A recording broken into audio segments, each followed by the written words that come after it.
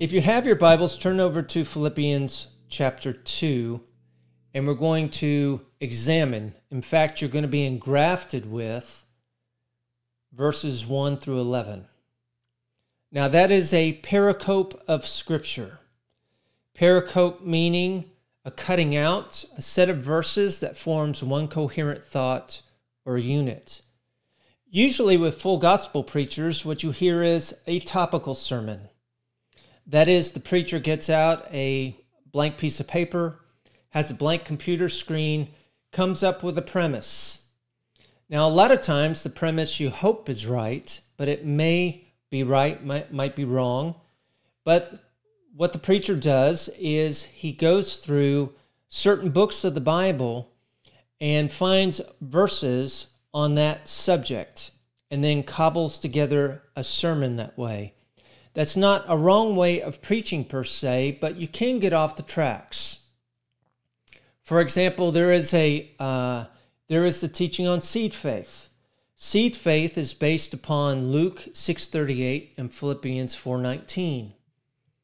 The thing is, if you look at, say, Philippians 4:19, that verse says, "But my God shall supply all your need according to his riches and glory by Christ Jesus." Now, seed faith is based upon the idea, or what people will call the principle, of giving to God and he multiplies it back. So what is in mind in seed faith is the initial gift, whether it be a tithe, whether it be an offering or something like that. But when you look at Philippians 4:19, it says that God is supplying the needs of the Philippians not according to the gift, not according to the tithe, but actually according to his riches and glory by Christ Jesus. There is not a gift in mind in that verse. There is no tithing in mind in that verse. So that's just one example how you can have a premise of what we would call here seed faith, and then you look at one of the verses that is supposed to support that premise or support that truth, and the verse really doesn't support it at all. There's no giving in Philippians 4:19, although the Philippians had given Paul a gift, and he is thanking them for the gift. He turns around and says, God will meet their needs, what? According to his riches and glory in Christ Jesus. It's all about death, burial, and resurrection. It's not about the gift that they gave, which is a nice sacrifice and an aroma up to God, but their need is met based upon Jesus' finished work. Amen. Now I'm going to be preaching from the King James, but I've made some translation changes, and you're going to hear that as we go through. So let's do this. Let's dive into the Philippians had been, or were in the midst of, being persecuted for the faith. Let me read to you Philippians 1:29. He said, "For it has been granted to you that for the sake of Christ you should not only believe in him, but also suffer for his sake." So there is the believing allegiance, believing in Christ, and then also what you would call the happenstance, because it doesn't occur with every believer, but there is the prospect of also having to suffer for his sake and for his name. Now, in that context, you go back to verse 1 and 2, and it says, if there be therefore any consolation, meaning if there's any act of emboldening another in the belief or course of action, meaning if there's going to be any strengthening in Christ, if there's any comfort of love, if there be any fellowship of the Spirit, any bowels of mercies, meaning a display of concern over another's misfortune. And here the context is persecution. Paul writes, if you're going to have any of these, if these are going to be existent in the body, because when you take a look at these scriptures, this is what the local church body is all about. This is the aspiration for the local church. Consolation. of belief in Christ, comfort of love,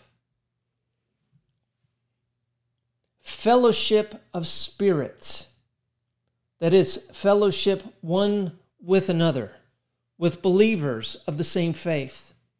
If any bowels and mercies, displays of concern over what has happened to another believer in the local body. And again, in the context here, persecution. Paul is talking about if you're going to have these things in the local body. This is the aspiration for the church. The church is not theater performance. It is not box office attendance. It's not small groups gathering around hobbies or personal interest. It is where believers find strength and courage and mercy in the Lord. Where they gather around the death, burial, and resurrection of the Lord in newness of life and look forward to his soon coming return. And Paul says if you're going to have these things, then he goes into verse 2 and says, fulfill ye my joy.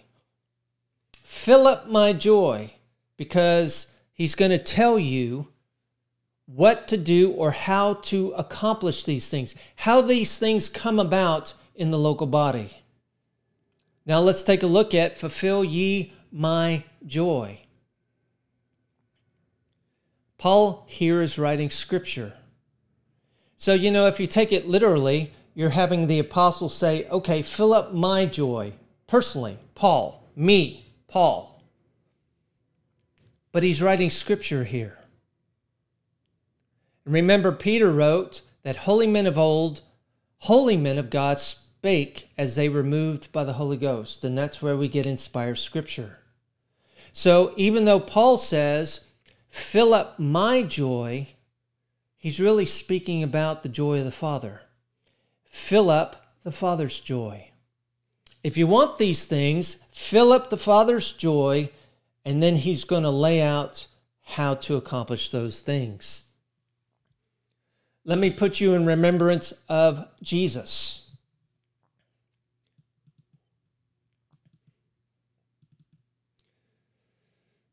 In Hebrews, we read this, looking to Jesus, the pioneer and perfecter of our faith, who for the joy that was set before him endured the cross, despising the shame, and is seated at the right hand of the throne of God. Notice that, who for the joy that was set before him. A lot of times we hear preachers say, well, the joy set before him was the church. And there is some truth to that. But listen to what he says in the Gospel of John. He says, when you have lifted up the Son of Man, then you shall know that I am he, and that I do nothing of myself, but as my Father has taught me, I speak these things. And he that sent me is with me. The Father has not left me alone. And then get this, for I do always those things that please him. Amen. Remember where Jesus said, not my will, but your will be done. He worked to please the Father. And here we see fulfill my joy, and that is to please the Father. That is what Paul is saying. Now, believers all the time, kind of wonder what they can do to please the Father. What is it that they can do to please God Almighty? And the thing is, here it is in Philippians. It's not exotic. It's not far-flung. It's not hard or esoteric. In fact, Paul would say it's in your heart and it's in your mouth, meaning it's right in front of you and it's not hard to understand. We might think that it's mundane or it's pedestrian, but to God it counts as righteous fruit. And what's Paul say? Paul says that you be like-minded, having the same love, being of one accord, of one mind. And he goes on, but let's stop there and look at what he's saying. That the local body be like-minded, having the same love, being of one accord and one mind. Now, let me kind of go down a rabbit's trail here for a minute. Because as a full gospel preacher, I'm used to hearing about the mind. And what full gospel preachers a lot of times say is, forget about your mind. You need to follow the Spirit because man is a spirit, soul, and body. But the problem with that is here you see that Paul talks all about the mind. Be like-minded. Be of one accord, of one mind. Now, the teaching that you are a spirit, have a soul, and live in a body, the teaching secondary to that is that there is a spiritual realm, a soulish realm, and a physical realm, and man lives in all three. Kind of like man on three dimensions. But what the Bible teaches is man is a triune being, but he exists in just two dimensions, or two realms, the spiritual realm and the natural realm. He is a spiritual being. He has a spiritual man. He's also a natural man. We all know that because we live in bodies. He has a soul, which is the seat of his personality, and that soul is the governor between the two realms. The Bible depicts the inner man and the outer man functioning almost kind of like the same way. The outer man, we have the five senses. We take what the five senses take in, whether it's through touch, whether it's through sight, hearing, and the like. And then we what? Well, we crunch that in the computer of our mind and make sense of the world. Well, the spiritual man operates very much the same way, but in the spiritual realm. Remember that Paul in Corinthians said, he said he knew a man in Christ.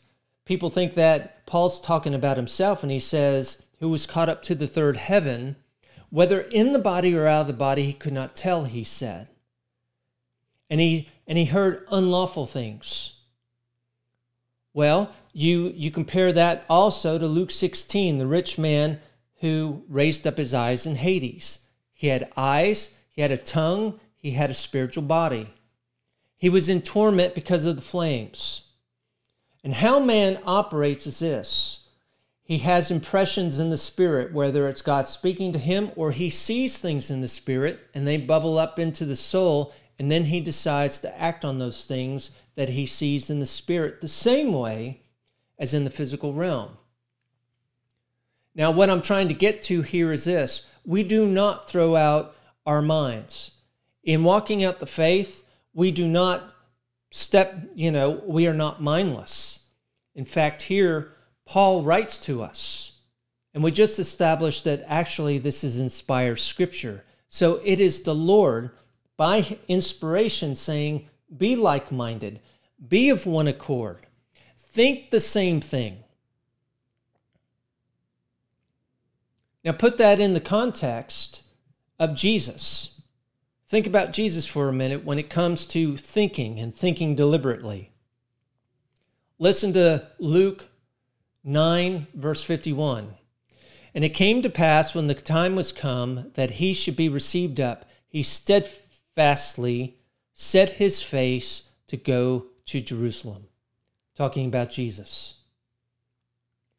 Jesus didn't throw his mind out in accomplishing redemption for us. But what he did was, he said, I do what I see the Father do. I say what I say what I see the Father saying. I do the works of him who sent me. Well, the Father is invisible in the material world. So Jesus is acting upon spiritual realities, but he's acting upon them in a concrete way with his body. And so that's the point I'm getting here with verse 2. Because in the local church, the Lord wants us to walk out the faith and do it deliberately, which takes our soul, our personality, our decision-making, and he says, be of one accord and one mind. Now let's move on to verse 3. He writes, let nothing be done through strife or vainglory, but in lowliness of mind. There's the mind again. Let each esteem other better than themselves. Look not every man on his own things, but every man also on the things of others. This is what Paul is driving at in verses 1 and 2. If there be any consolation, if there be any comfort of love, if there's any communion of spirits, let me tell you how to get there. Let me tell you how to do it. And verse 3 and verse 4 is how you get there and do it. Let nothing be done through strife or vainglory, excessive vanity or seeking recognition, but in lowliness of mind, humility of mind. That is for members of the local church, believers, where every believer esteems other believers better than himself, looking not on his own things, not trying to get ahead, but looking on the things of others, esteeming the things of others better than himself. That's how we get to communion or fellowship of the Spirit. That's where we have consolation or encouragement in Christ, because we see that fellow believers, we're no better than them. We esteem them better than ourselves, even though they might have been persecuted, even though they might have done wrong. We restore such a brother, such a sister in a spirit of meekness, where all believers are on the same level. There are no superstars. There are no giants of the faith, so to speak, or generals of the faith. In the local body, everyone is on the same plane. And when you think about it, that is genius, because even with our natural family, that's how we deal with our natural family. We have all kinds of different personalities. We have older sisters, younger brothers, and dads and moms and all that. And what? Everybody gets along. Nobody sees a sibling as a superstar in the family. One might be more worldly successful than the other one, but a brother is a brother. A sister is a sister. And that is what is depicted here in Philippians, especially in the context of persecution. If there be any mercies, any bowels, meaning any kinds of compassion, you're not going to have compassion on somebody that you think is lower than you, but you'll have a lot of compassion for people who you esteem better than yourself. This is how you get there in verses 1 and 2.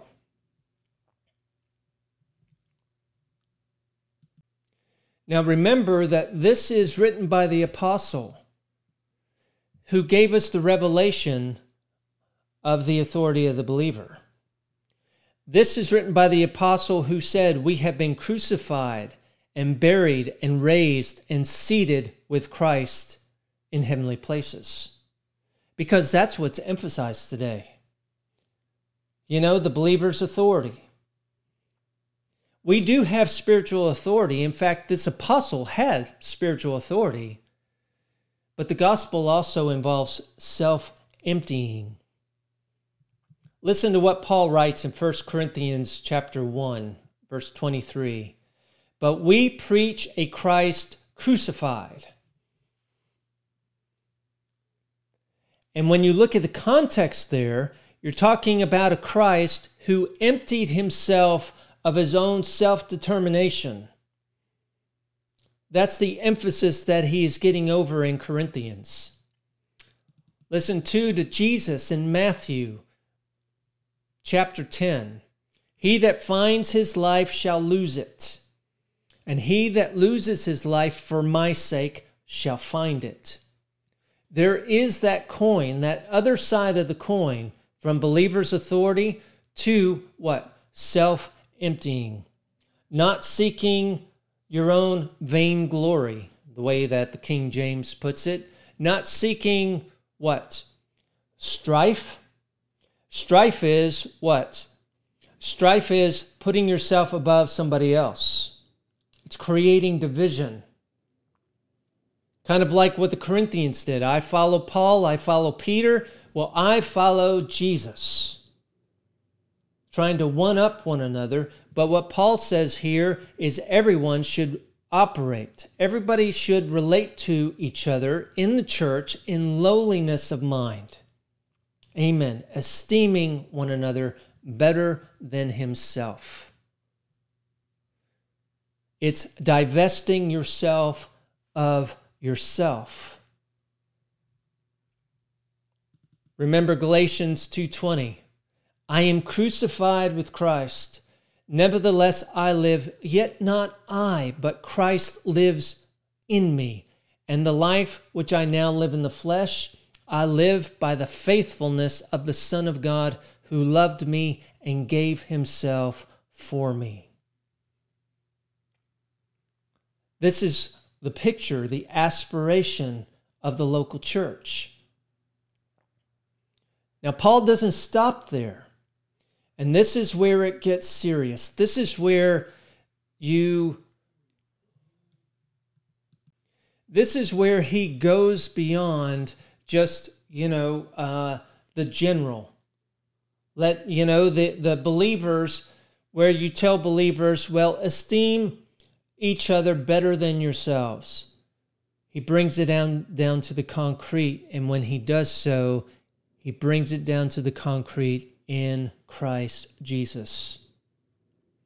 The next few verses are some of the hardest verses in the New Testament to try to get your mind wrapped around because it involves the Lord's own mission. Listen to what he says just after. He says, don't engender any strife. Don't seek vainglory. Esteem each other better than yourselves. Look on the things of others rather than your own. And then he says this in verse 5. Let this mind be in you. Again, it's thinking. It's not just, having impressions of the Spirit. It is deliberate thinking. In fact, one way to translate this phrase is to cultivate this mindset. And he says, what? Which was also in Christ Jesus. And this is where you start to walk out your salvation with fear and trembling. He's saying that you have the same mindset as Christ Jesus the Lord. In a lot of preaching, Jesus is pushed over to the side as God's unique Son and God's unique Son only. And there is truth to that. Of course there's truth to that. But here, Paul writes, you cultivate the mindset which was also in Christ Jesus. And then he goes in and he says, who, being in the form of God, thought it not robbery or a thing to be seized for his own glory, to be equal with God, but emptied himself, taking the form of a slave, having been made in the likeness of men and was found in the fashion as a man. He humbled himself. The better translation is he humiliated himself. He abased himself, having become obedient to the point of death, even death on a cross. What you see there is you see a lowliness of mind that can't be equaled ever. Was never equaled in the past and will never be equaled in the future. This is the sum total of a lowliness of mind, of esteeming others better than yourselves. All in the context of Philippians. Let's go through this so let's unpack this as much as we can. He says, cultivate the mindset, which was also in Christ Jesus. And the words Christ Jesus start to give it away. because he wasn't known as Christ Jesus before he was born. He was known as the Word, right? In the beginning was the Word, and the Word was with God, and the Word was God. And when you go back to the Greek, that word with is not location. It is, he is like God, face to face, like God. And then John says, and he was God. He was the Word. And then what's it say? He emptied himself. Another translation is he divested himself, taking the form of a slave, having been made in the likeness of men, and was found in the fashion as a man. That's the beginning of emptying right there. He's not doing this for himself, and he's doing it for the Father. And he's also doing it for us, but he's doing it to please the Father. We read that verse. He's not living unto himself. He's not aggrandizing himself, but he is committing himself totally, ultimately, entirely to the Father's will. By what? Emptying himself. When he told us, he who seeks to find his life will lose it, and he who loses his life will find it. Well, he went before us in doing that. And so he empties himself, he becomes flesh, and it doesn't stop there. You can see the progression in these verses in Philippians. He empties himself, taking the form of a slave, takes the appearance of a man, and goes down all the way, subjection all the way unto death. Listen to Romans 15:8. Now I say that Jesus Christ was a slave of the circumcision for the truth of God, to confirm the promises made unto the fathers. Amen. And then we come down to the point where he humbled himself, or he humiliated himself, having become obedient, or having subjected himself to the point of death. To the point of losing his life. God losing his life for the sake of saving mankind and pleasing the Father. But Paul doesn't stop there. He says, not only death, but death on a cross. And that death on a cross is where he becomes a curse for us. This is all part of the emptying out. Christ has redeemed us from the curse of the law, being made a curse for us. For it's written, cursed is everyone that hangs on a tree. That is death on a cross.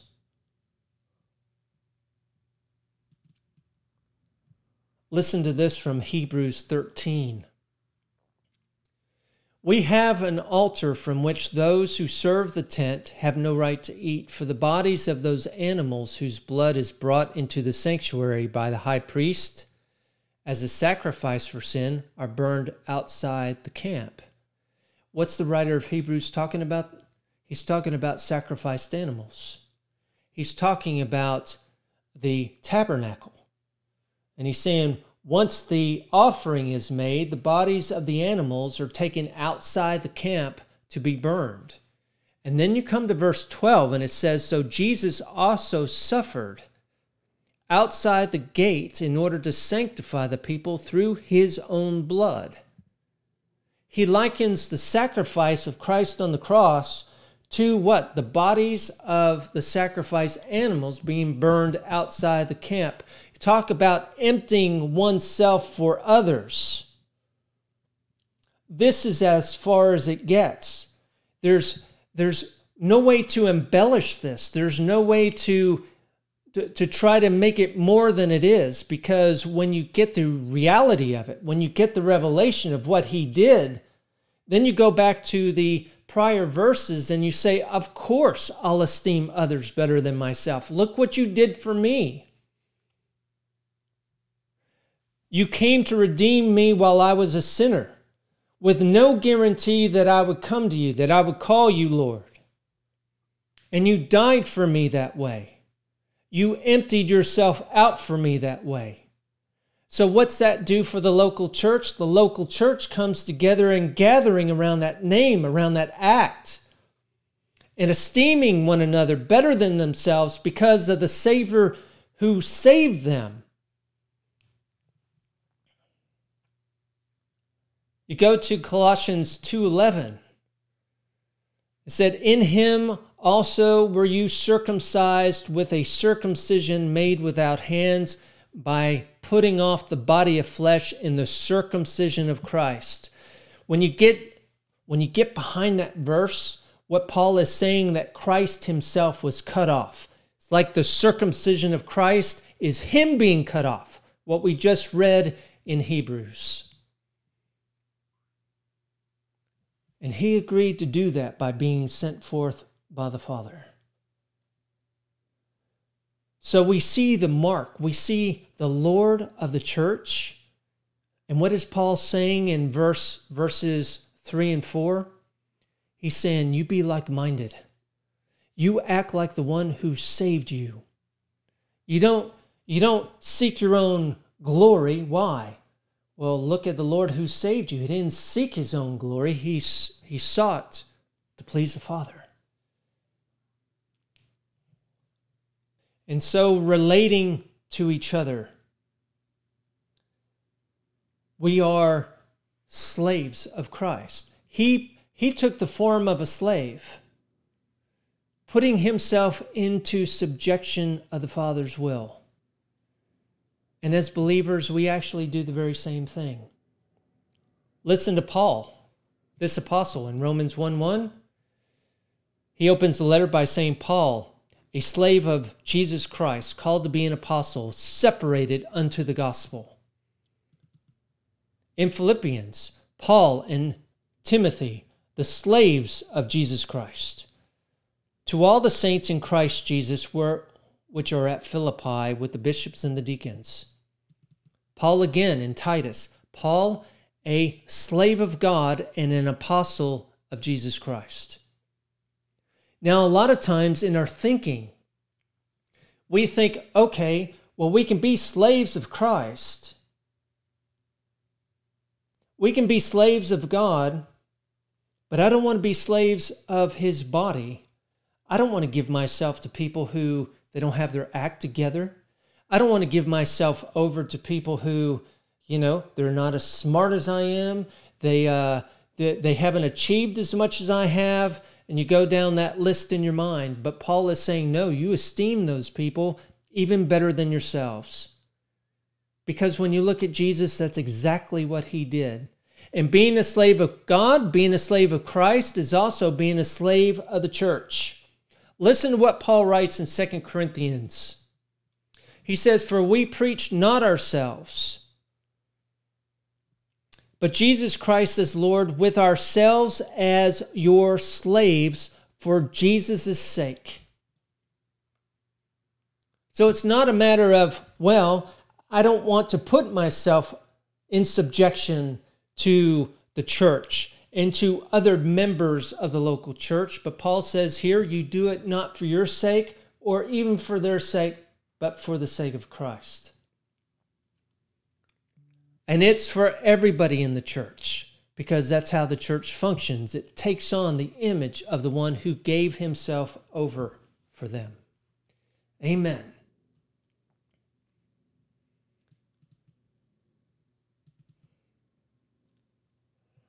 Peter calls himself a slave of Christ. James calls himself a slave of Christ. And let me tell you this. Let me say this. Go in your private prayer time and look up these verses. A lot of translations say servants of Christ. That doesn't get there. Servants is too broad. Slaves is actually the better translation. Why? Because we've been bought with a price. We are not our own anymore. We are His. So we are slaves of Christ. And in your private prayer time, get down on your knees and try to tell the Lord God and Jesus, I am your slave. And you'll see how hard it is. It is not an easy thing to do. And then once you get there, once you're able to talk to God Almighty and say, I lay down my life, I am your slave, then you follow it up with, I'm a slave of your church, of your body. Yes, there might be people who, in my natural thinking, aren't as good as I am, or they're not as far as I am in the Lord, or whatever you want to say, whatever your thinking is. And then you get on your knees before the Lord and said, I'm a slave for your sake to them. I will look after them more than myself. I will look after their things and esteem their things more than my own. Because this is not a suggestion. This is an imperative of the church. We hear all the time in preaching about the believer's authority and about the benefits of being in God and being in Christ. And of course, they're there. But you look at Jesus. He was the Word. He was the one who created everyone, everything that you see. And then God sent Him forth. And He emptied Himself to please the Father. We have the same mission. We are Christ in the earth. And what you see here is have the same mind in you that was in Christ Jesus. Think about this a minute. The Word was made flesh, and He was crucified, and what? He's now resurrected with holes in His hands and holes in His feet. And they're going to be there forever. His body is eternal. So we're never going to get past that. We're never going to get past the fact that He emptied Himself and gave Himself for us. We're never going to get beyond that, because every time we see Him, whether it's 10,000 years from now or whether it's eons and eons, we're going to see those holes in His hands and the holes in His feet and the slit in His side. And we're going to be reminded, yes, He's the one who did that. He's the one who emptied Himself for us. So the least we can do is empty ourselves for our brothers and sisters in Christ. That is what Paul is saying here. That is part of walking out the faith. That is the picture of the local church. And then we get to verses 9 through 11. Listen to what Paul says. After Jesus emptied Himself, and you see the progression all the way from what? Becoming flesh, all the way to the death on a cross. That's as far as emptying as you can go. What happens? Wherefore God also hath highly exalted Him, and given Him a name which is above every name, that at the name of Jesus every knee should bow, of things in heaven, things in earth, and things under the earth, and that every tongue should confess that Jesus Christ is Lord, to the glory of God the Father. He's given the name above every name. Look at that first word in verse 9. Wherefore? Meaning because of this emptying out, because He didn't shrink back, because He died for us while we were yet sinners, and He pleased the Father, God has exalted Him and gave Him a name. In fact, the word there, gave, is actually graced. Graced Him with a name above every name. Exalted Him above everything because of that emptying out, because of that divesting. And we've got the same imperative, the same command as the body of Christ. Listen to what Peter writes in 1 Peter chapter 5, verse 6. Humble yourselves, therefore, under the mighty hand of God, that He may exalt you in due time. Well, that's what we just read about the Lord Jesus Christ, right? So now it's the day of humbling.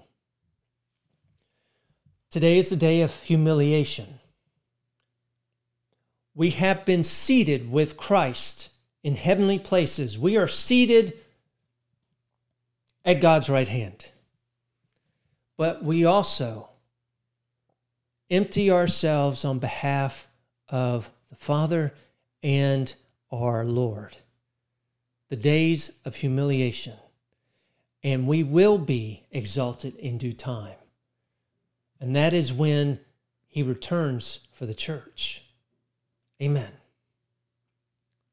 So let me conclude this session this way. Let me ask the question, have you ever cultivated that mindset within yourself? Are you going to? You've heard the word now. Cultivate the mindset which was also in Christ.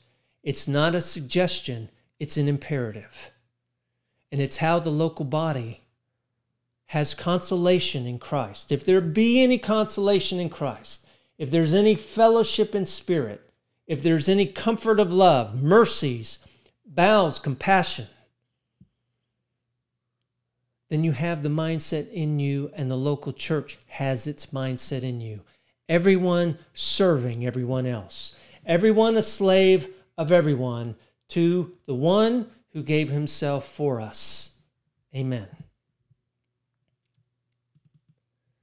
Let me conclude with a benediction.